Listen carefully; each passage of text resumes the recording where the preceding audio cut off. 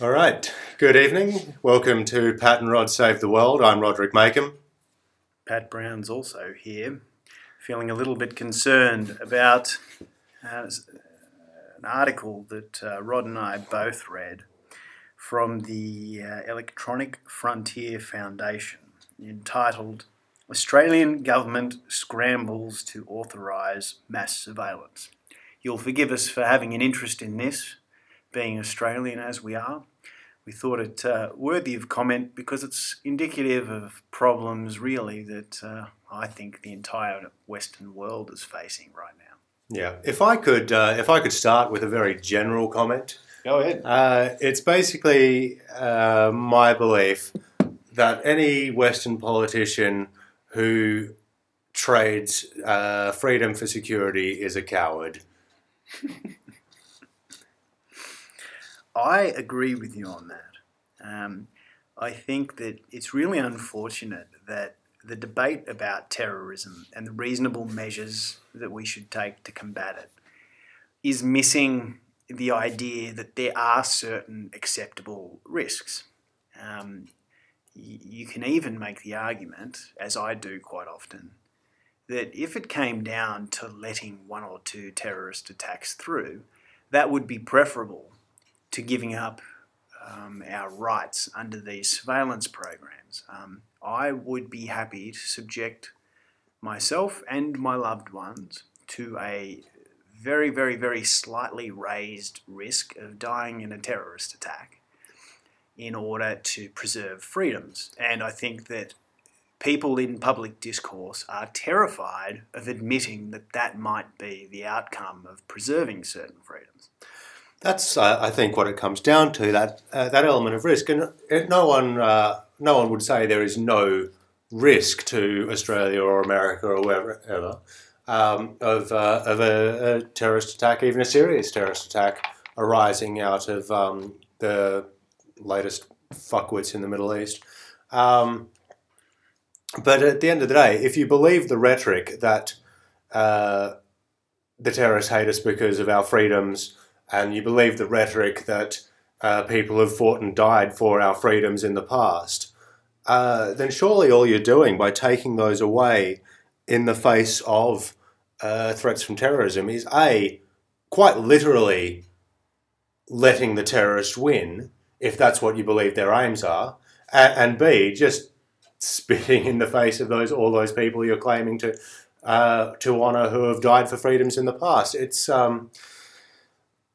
It's not as though there aren't already laws against the things that the terrorists are trying to do, or if you don't want to use the word terrorist, and I don't really like using that because I think it gives them a more legitimacy than they're worth. They're fuckwits. They're criminals. They're crazy people. Yeah. They should be treated with contempt and scorn. Yeah. It's in case anyone was unsure, it is actually against the law to cut someone's head off in the middle of Sydney. It's against the law to plan to do so.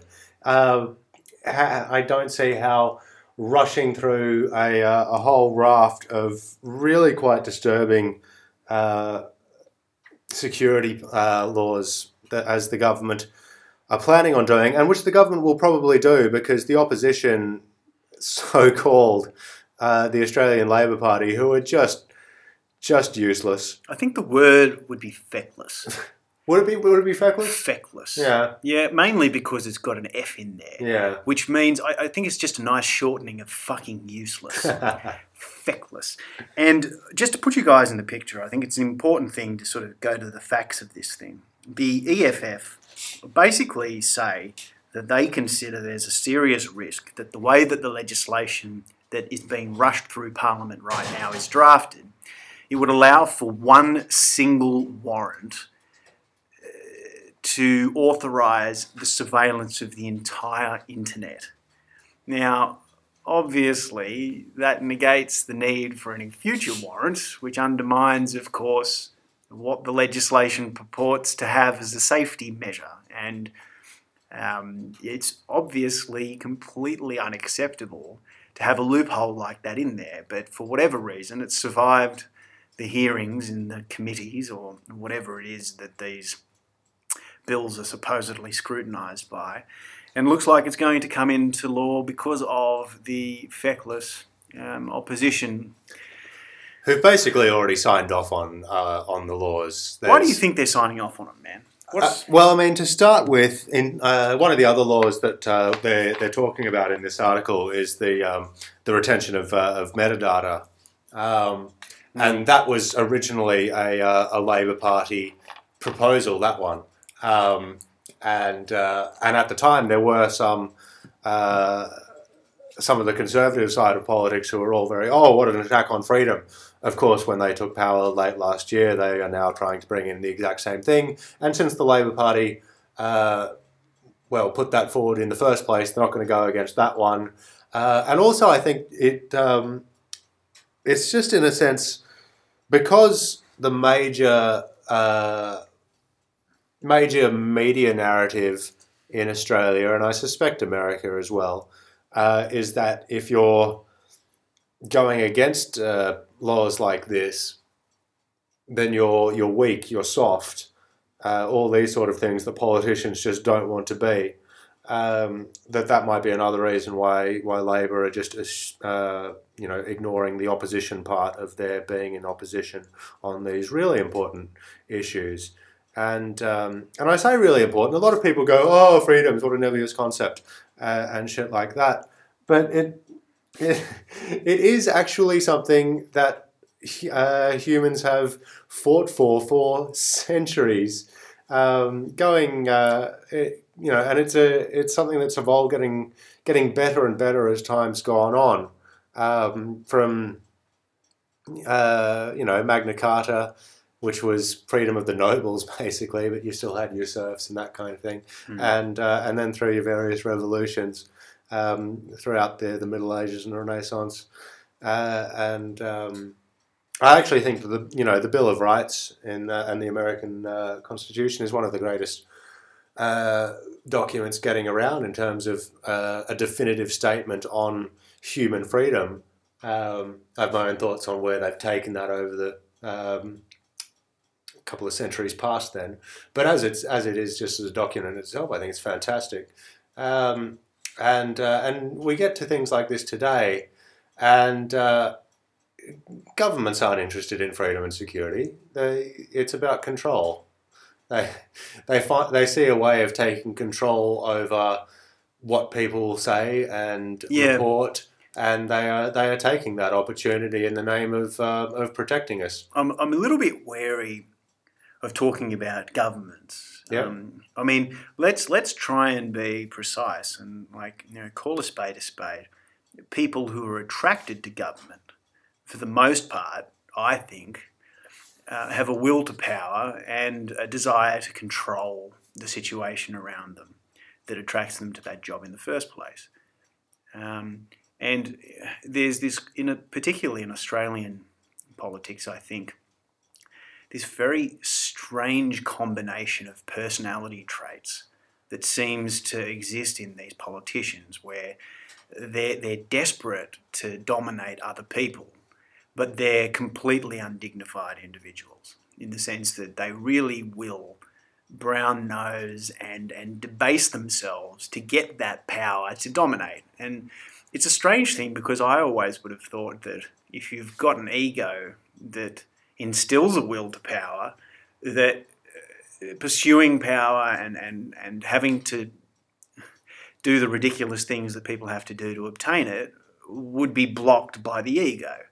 So you get these sort of individuals that at the same time as having these enormous sort of egos are also just pathetic people in the pursuit of whatever influence it is they think they're going to have.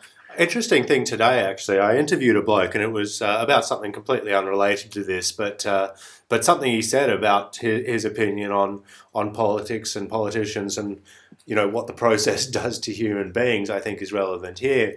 He was just talking about how unimpressed he is with politicians both at a state and federal level in Australia, and that he didn't think that they were all necessarily bad or useless or or anything like that. But he just said even the good people who get into politics here just get eaten up by the big machine.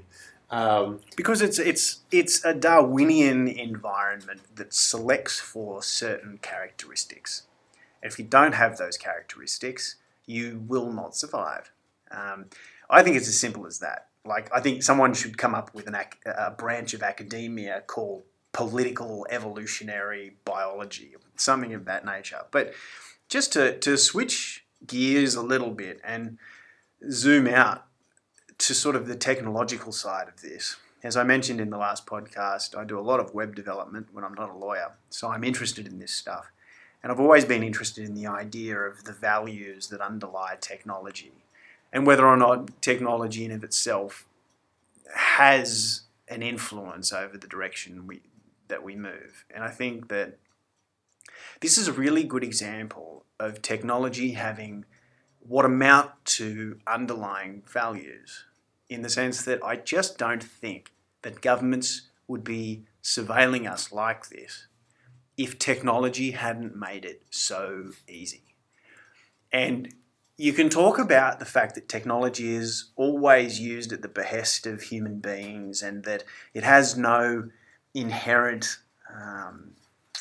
it has no view of the world, it has no value judgments to make. But to my mind, when you make certain things easier, you basically make them certain to happen.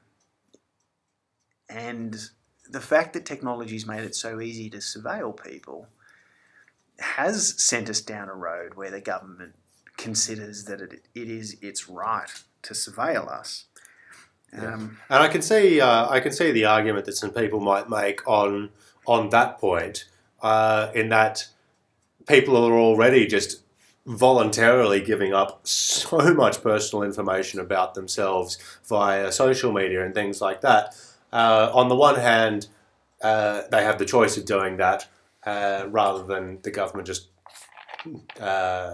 surveilling you by force, basically. But on the other hand, I would agree with someone making that argument, saying I don't really like that either, and I don't think it says much great about the human race that all you really need to do to get the most personal information out of someone is just make it easy for them to give it to you, and they will, which is really what Facebook is.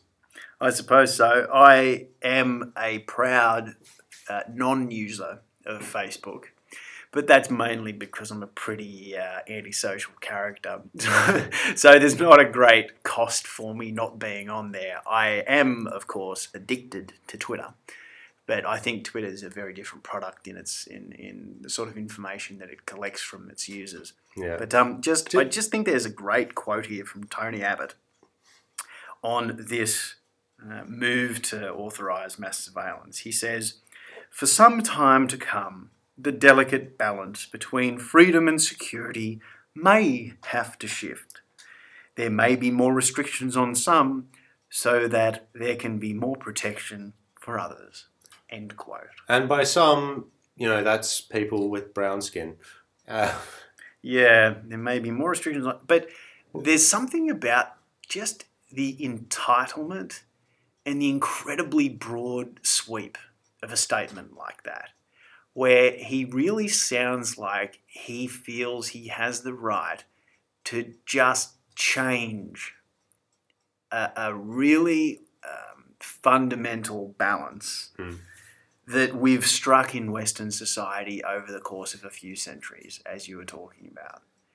And the fact that he can say it with a straight face without acknowledging how big a deal it is, and even trivialising it. Yeah. I mean, there's a certain kind of, there may be more restrictions so there can be more protection. It just sounds like a matter-of-fact, self-evident, this is obviously the right thing to do. Yeah. It seems to have been said in such a way as if the very notion that anyone would have a problem with it is absurd. And I don't think it's absurd. It's scary. Yeah. As a journalist, one of the other laws that they're trying to get through right now, which we haven't discussed yet, is one that could basically impose a term of imprisonment of up to 10 years for anyone who discloses information relating to special intelligence operations. So basically, if there was a Snowden or a Chelsea Manning in Australia, well, that's not great for them. But also, more selfishly for me as a journalist, not great for journalists. Well, you're going to be looking over your shoulder in a way that you previously weren't.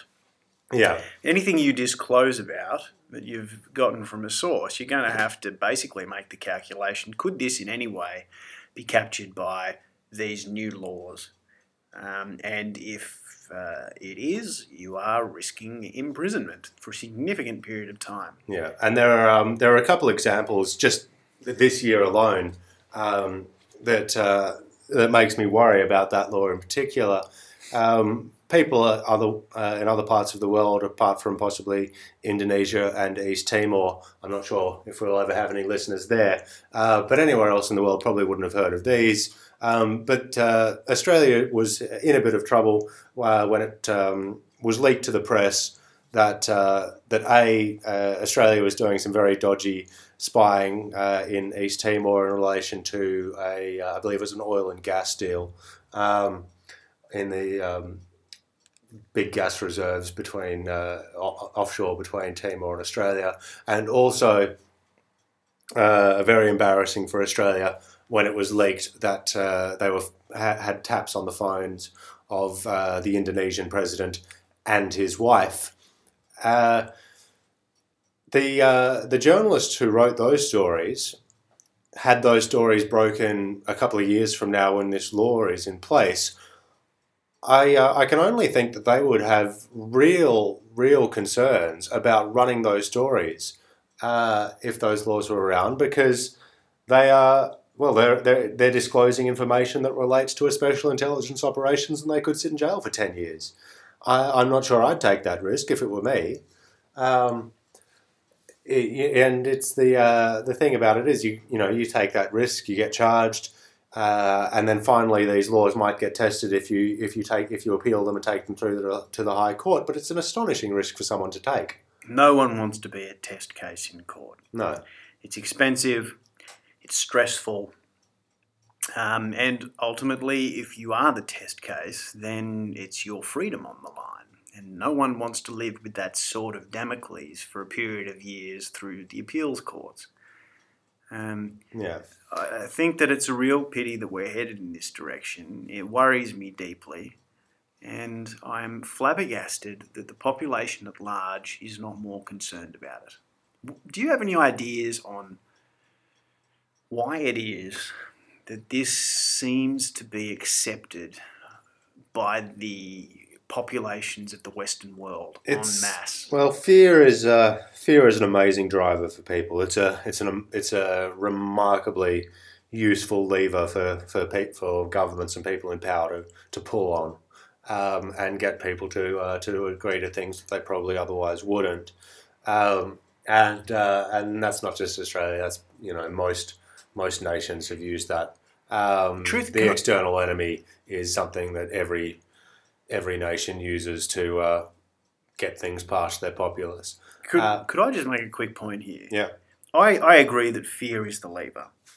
I also think, though, that there are certain things to fear.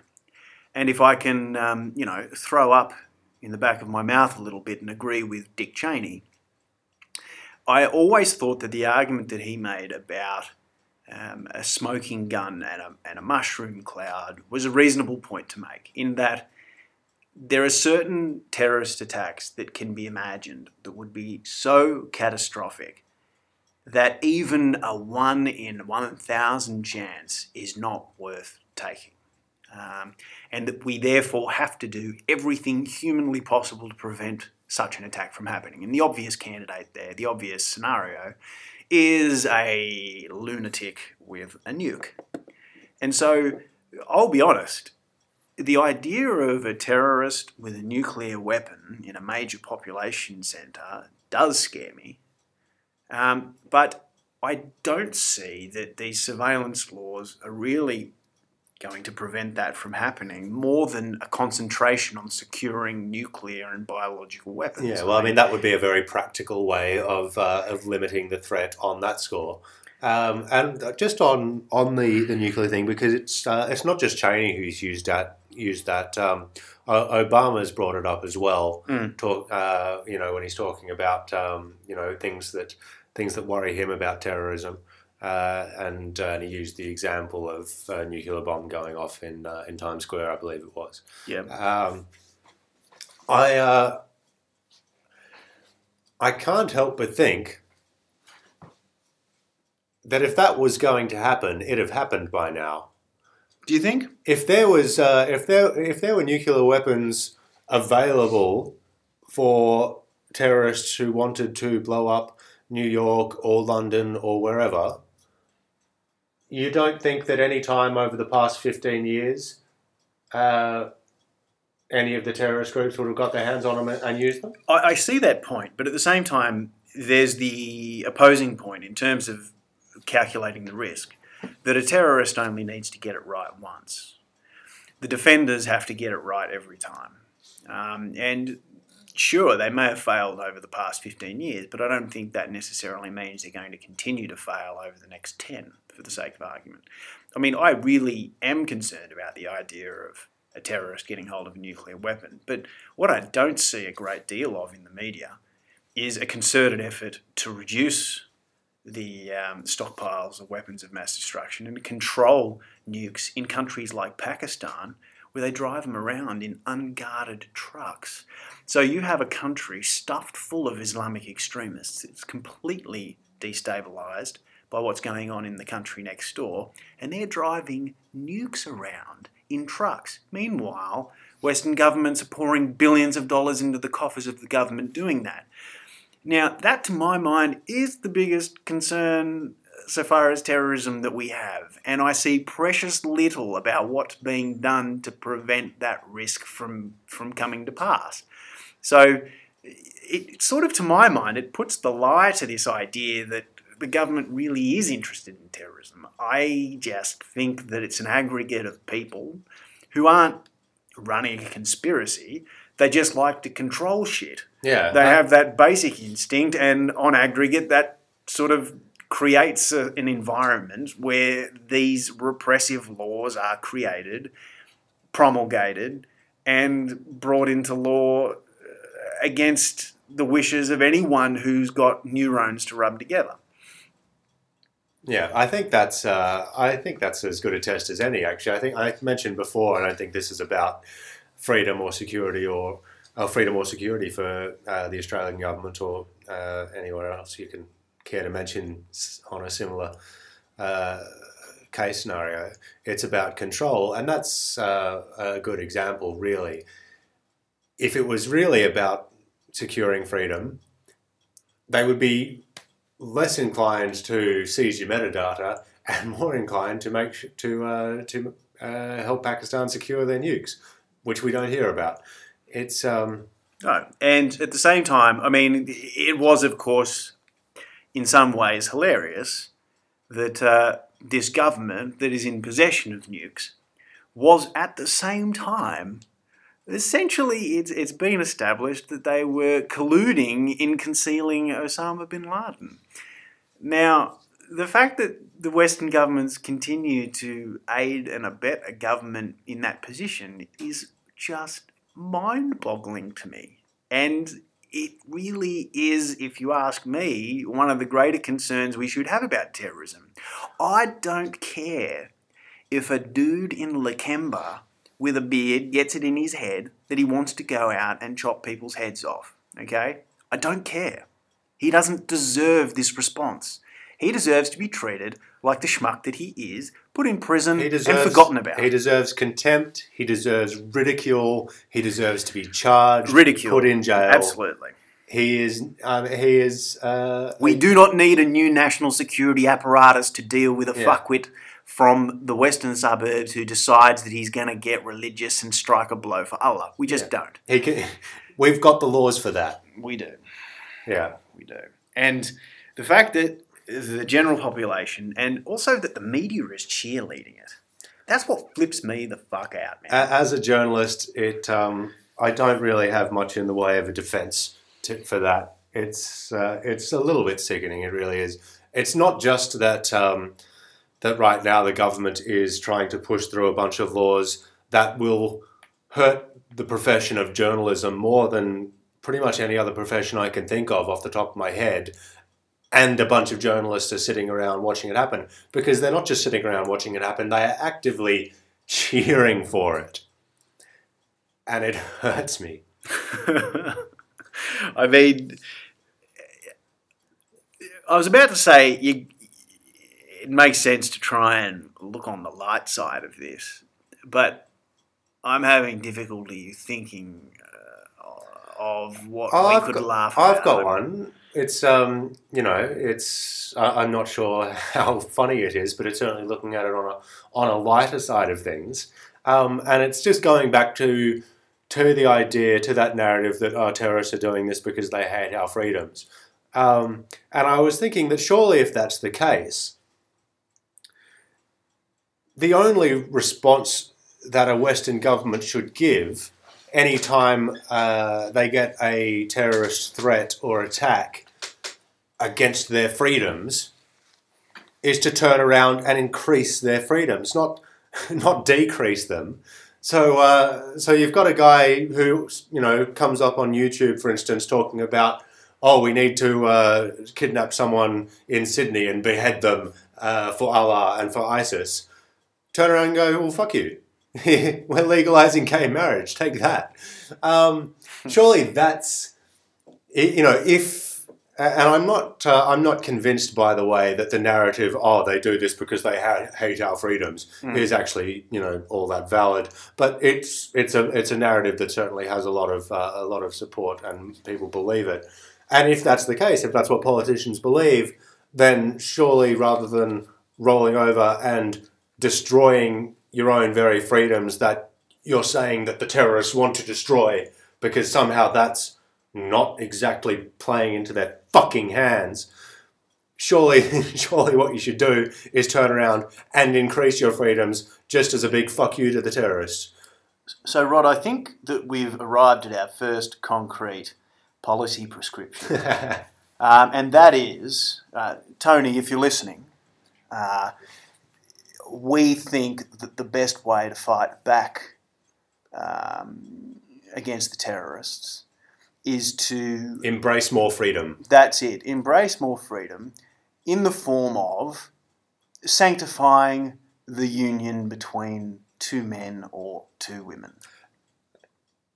I mean, it's an example that sprang to mind.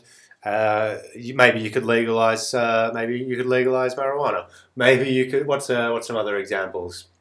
Other examples. Perhaps repeal the old terrorism laws, Tony. That might be a step forward in the right direction.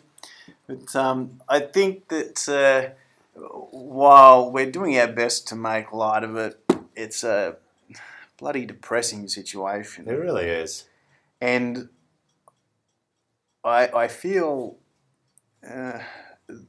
like the word is betrayed in a way that I haven't. I actually thought that while there was all sorts of rubbish that went on in politics, we had this baseline agreement that the government would kind of just stay out of your shit. And that's no longer assumed. Yeah. I mean, there's always been the social contract, but it... he can talk about the delicate balance all he wants. It's pretty much being torn up right now. It is. And what really concerns me as well from a technological perspective is that while they collect all of this data, I just don't know what technology is going to be capable of in 20 years. Certainly natural language processing is taking giant strides forward. And while the government typically makes light of the idea that they have rows and rows of people poring over the emails of the general citizenry, I can't see much of a difference between that scenario and one where you have algorithms that are close to artificially intelligent, that have the ability to read all of our correspondence for the last few decades in 30, 40 years' time. That really worries me. There's an old story that I read about where there's a fella over in England. He's a gay guy. He decided to do a little bit of gay porn, perform in some gay porn over in England, because he thought, well, hell, how's that ever going to get back to the States? I'll just leave it behind, get on with my life in the US, and never have any trouble with that. Of course, that was in the 80s before the internet was widely available, and he just didn't anticipate how easily that information could flow or what could be done with it in the future. So, 2 decades later, he finds a picture of himself on the internet from the gay porn that he'd performed in. Not that I see any problem with that, but obviously he was concerned about it. And I think that we all need to keep in mind that while we might not be appearing in Ballbusters 19, there are things that we don't want to have exposed to the world at large. It's a natural human inclination. And we don't know what forms that exposure could take in the future. We cannot imagine what technology is capable of in 30, 40 years' time. Yeah. We simply can't. Anyone who pretends that they can is having you on. And with that in mind, the idea of storing gobs and gobs and gobs of information is a super scary prospect. It really is. Yeah. You don't have to be doing anything sketchy to be concerned about how much a government agency will be able to tell about you in a few decades' time from the data that they're collecting now. So it's not just an issue of what they can do with data now. It really is also an issue of what could they do with that data in the future. Yeah, it relates to probably my most hated phrase in the English language. If you're not doing anything wrong, you've got nothing to fear, which is just a red flag as soon as I hear it from someone that the person is just an intellectual pygmy. I am like that as well, Rod. Like, if I hear someone say that, I know we're supposed to be less opinionated on this podcast. We're talking about pretty bedrock stuff here, though. And I really have difficulty taking someone's intellectual rigour seriously if they think that way. Yeah, the thing about that way of thinking and that phrase is that, one, it shows a complete inability to think beyond yourself, and for two, a complete inability to think beyond yourself at this particular point in time. Because, like you say, you don't know what, whether, you might be fine now, but something you've said in 20 years' time might suddenly be against the law. Something one of your friends might say might be against the law. If you're sitting there going, "Oh, I'm doing nothing wrong. I don't see any problem. Why don't you just let the government come in and put cameras in your home 24 hours a day?" Because in a sense, that's what the online surveillance is. It's looking at everything you do in your online life, which for a lot of people is a lot of their life right now, and is only increasing. That's the other thing. Yeah. Again, we can't conceive how much more deeply penetrated our lives will be by technology over the next decade, particularly. Yeah. It's really on an upswing. And right now, the governments are bringing into place an infrastructure that allows them to monitor us in ways that our ancestors would never have dreamed we would accept. I mean, if Facebook and private messages and emails are analogous to the papers that were contemplated in the search and seizure provisions of the US Constitution, there is no fucking way that the founders of the United States would have allowed for the search and seizure of that information. If you got the founders, explain to them all of the bits and pieces you need to know to understand email, they would never be okay with email being seized and processed by government departments. Well, They believed in the balance of freedom and security favouring freedom in general. They did. And I think the other thing that's worth mentioning about metadata, because you often hear from governments, oh, well, it's just metadata, nothing more than what's on the outside of a letter. That's a glib way I've heard it put. Yeah. And I think that the really important thing to note here is that actually metadata is in many ways, the collection of metadata is more pernicious than the information inside a communication. Metadata, of course, being information about the communication rather than the substance inside. And a good example was given to me by a friend of mine, where if a person calls an abortion clinic and they confirm an appointment time, to the casual listener of a phone tap, that sounds like a medical appointment being organised, and it's totally innocuous. But if you have the metadata and you know that this person is calling an abortion clinic, now you all of a sudden are in possession of information that person won't want you to have in many cases. And I think that that's a really stellar example of just how silly an assumption it is to have that metadata is just, it's benign information collection. Yeah. It is not benign. It is really, really invasive. Yeah. And continuing that we just don't know how much further this can go. This is one I don't actually know too much about, so I might need to ask your help on this one. But is it the case that now, or is it going to be soon, that they can actually track words you don't end up sending? That you can write something, delete it, but it will remember. Yeah. So not only is the NSA doing that, and there have been articles about that based on the information released by Glenn Greenwald, there are private corporations that do that. There's OkCupid is a large American dating site, and they've taken it upon themselves to record the composition process of a message that's sent using their website. So obviously the way that someone composes a message is super revealing of their thought process. To see what someone deletes or moves around or sort of emphasizes in the process of composition, that could really tell you a lot about them. Well, this is really quite depressing. It is depressing. I mean, do we have any? Is there a bright side to this? Do we have something encouraging to talk about? Cryptography, perhaps? I mean, there's really nothing in the way of a simple-to-use cryptography tool that the general populace can use to conceal their communications. There are, of course... Necessity being the mother of invention. You think this might get someone working on that pretty quickly? I mean, to put the lie to what I just said, there are a few tools out there. There are. But they're pretty limited in scope.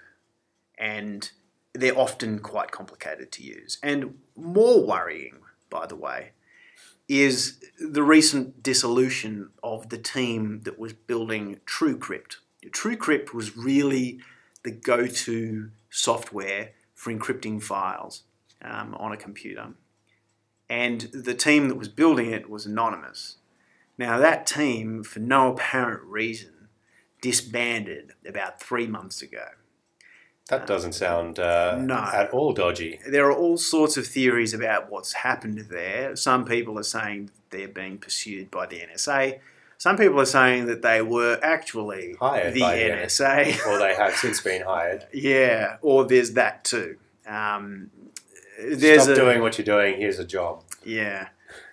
It's pretty worrisome. So that particular project has fallen into disrepair. I think there's a Kickstarter that was held or run to basically obtain the funds to audit TrueCrypt and to re-release it after doing a thorough security audit. But the reality is that the Snowden revelations basically prove that virtually nothing is safe. Tor, otherwise known as the Onion browser, is a good way to conceal communications, but it's certainly not NSA proof. There are examples of the NSA being able to circumvent the protections that Tor allow for. I think there are a lot of developers out there now working on ways that ways for people to communicate anonymously, but really, when you have the resources of the United States security apparatus focused on these very few products that facilitate anonymous communication, not many of them are going to withstand that penetrative scrutiny. They're just not. I think that the idea of privacy from government has become an illusion, and I don't know what that means. I just know that it's a big deal. It's super worrying. And I'm not sure that the requisite increase in empowerment of individuals to have their say outweighs that boon to government abilities. To take a contrary view for a moment. Yeah, please. Please. Tell me why I'm wrong, man. Just looking at everything we've been saying over the past however long we've been saying. Do you think it's at all possible or likely that all these laws go through, we all, our basic freedoms are all chipped away, we're all under online surveillance 24 hours a day when we're not doing it to ourselves already, and no one gives a shit, life goes on, and people maybe 5 years from now, 10 years from now, if they happen to hear this, might be saying, what the fuck were these guys talking about? I can't imagine a world where humans have access to this level of information and don't abuse it. It just goes against all of the history about the conduct of human beings that we have to hand. There's already been revelations that NSA employees were passing around nude pictures of people they were surveilling. I mean, It's just human nature. And I think that not to acknowledge that there will be abuses, inevitably, is silly. It's wishful thinking. It's I go so far as to say the idea that these are all professionals that are beyond, that are unimpeachable in character, that's propaganda. Yeah, I just thought I'd bring up an argument that maybe someone disagreeing with us might bring up, and just on that, why I think it's not going to be the case that 5 or 10 years from now everything will be just brilliant if all this goes ahead, and it's a slightly more insidious effect which I think it'll have, and that's the self-censorship that people automatically do when they know they're being watched. Yeah. I'm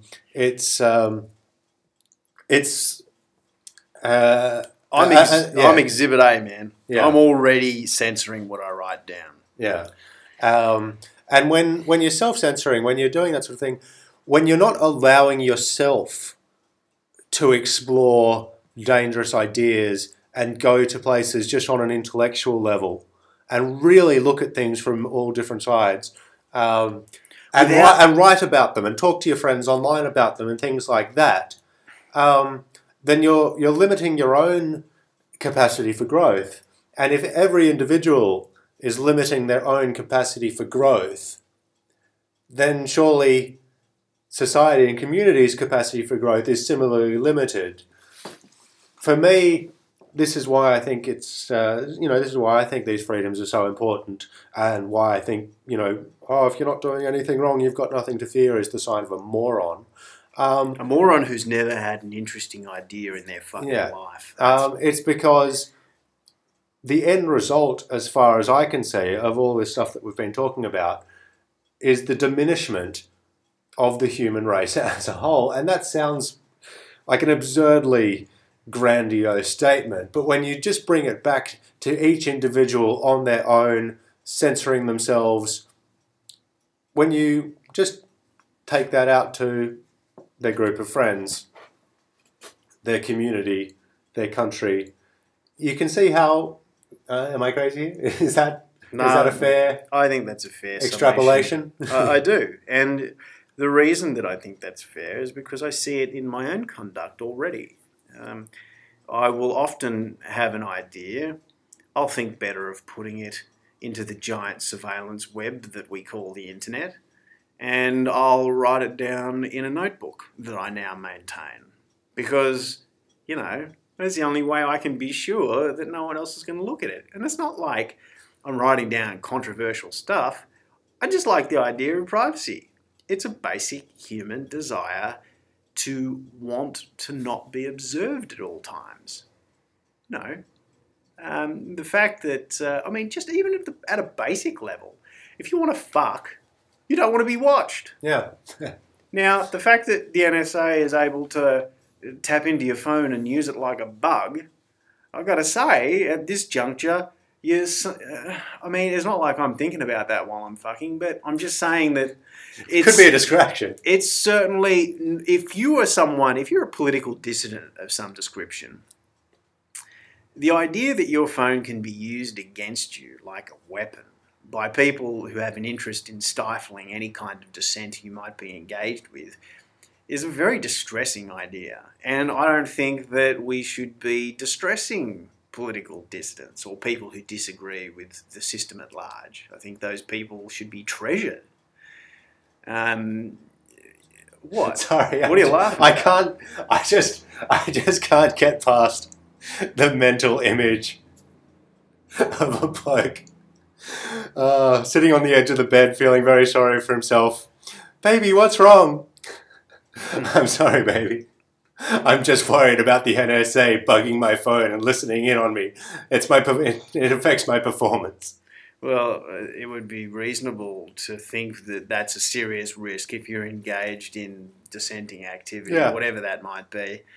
And it's not like people's sexual preferences haven't been things that governments have used against political dissidents in the past all around the world. Yeah. Well, actually, there were Snowden revelations to the effect that they were collecting traffic around the porn sites that guys were visiting in an effort to use that information to discredit those people, particularly like in the in the radical Islamic community.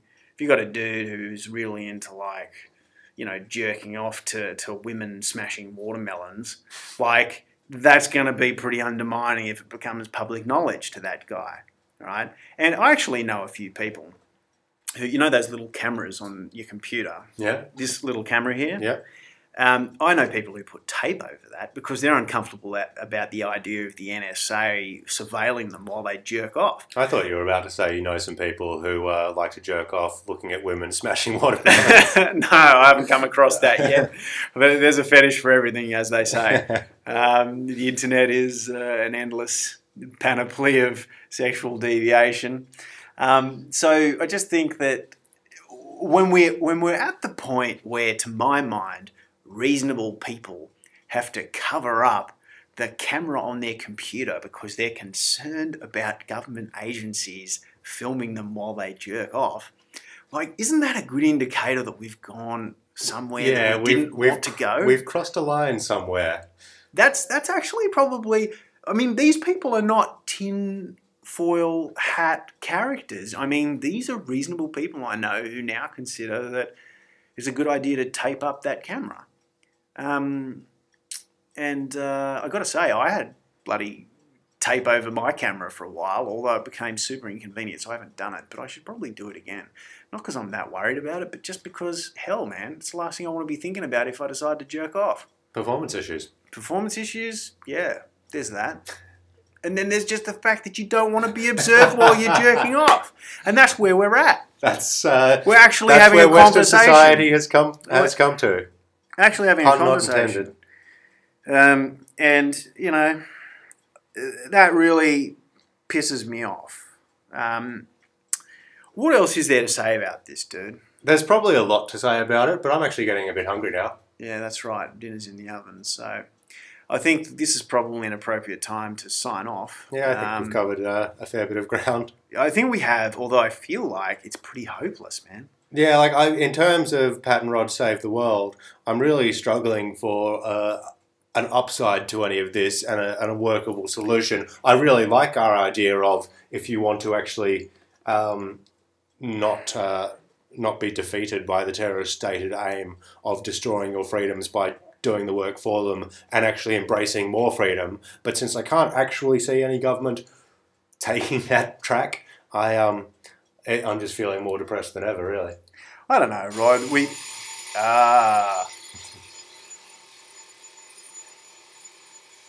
That's dinner, everyone.